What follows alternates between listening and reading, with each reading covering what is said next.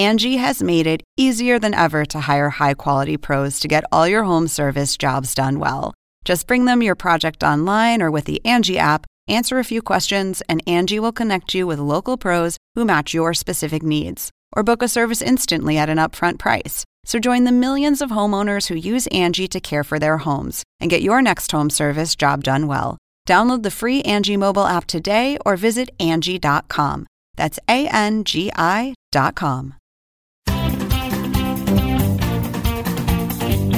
Welcome to The Point for August 15th. I'm Lauren Dezensky, co-author of The Point. I'm here to cut through the political spin to bring you the news you need to know.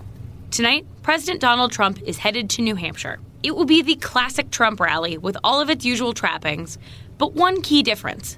Trump will be joined on stage by Corey Lewandowski. Trump doesn't often share the stage at rallies like this, but when he does, he is sending a clear message to his supporters that they should support whomever else is on stage too. That is because Lewandowski is thinking about running for the Senate in New Hampshire. Lewandowski has been in Trump's orbit since the 2016 election, when he briefly served as campaign manager. It was a bumpy tenure. Lewandowski was charged with battery after he grabbed a female reporter who was attempting to question Trump after a news conference, though those charges were later dropped. Lewandowski never joined Trump's White House, but he has remained a close advisor to the president.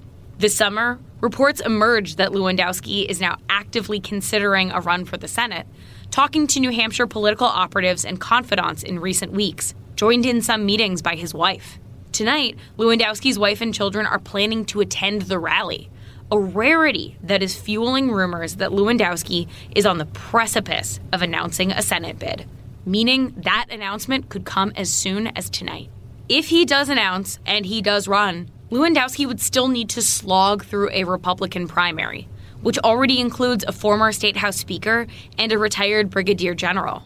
The winner would take on Senator Jeanne Shaheen, a Democrat now running for her third term. Trump's ties to Lewandowski and his early, open, and obvious support for his former campaign manager also helps Trump. By energizing this Republican base for a down-ballot Senate race in 2020, those same voters, in theory, would turn out to support Trump himself.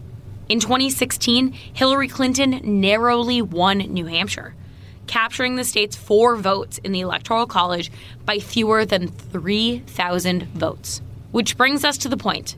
2020 is not all about the presidential race. Don't sleep on the battle for control of the Senate.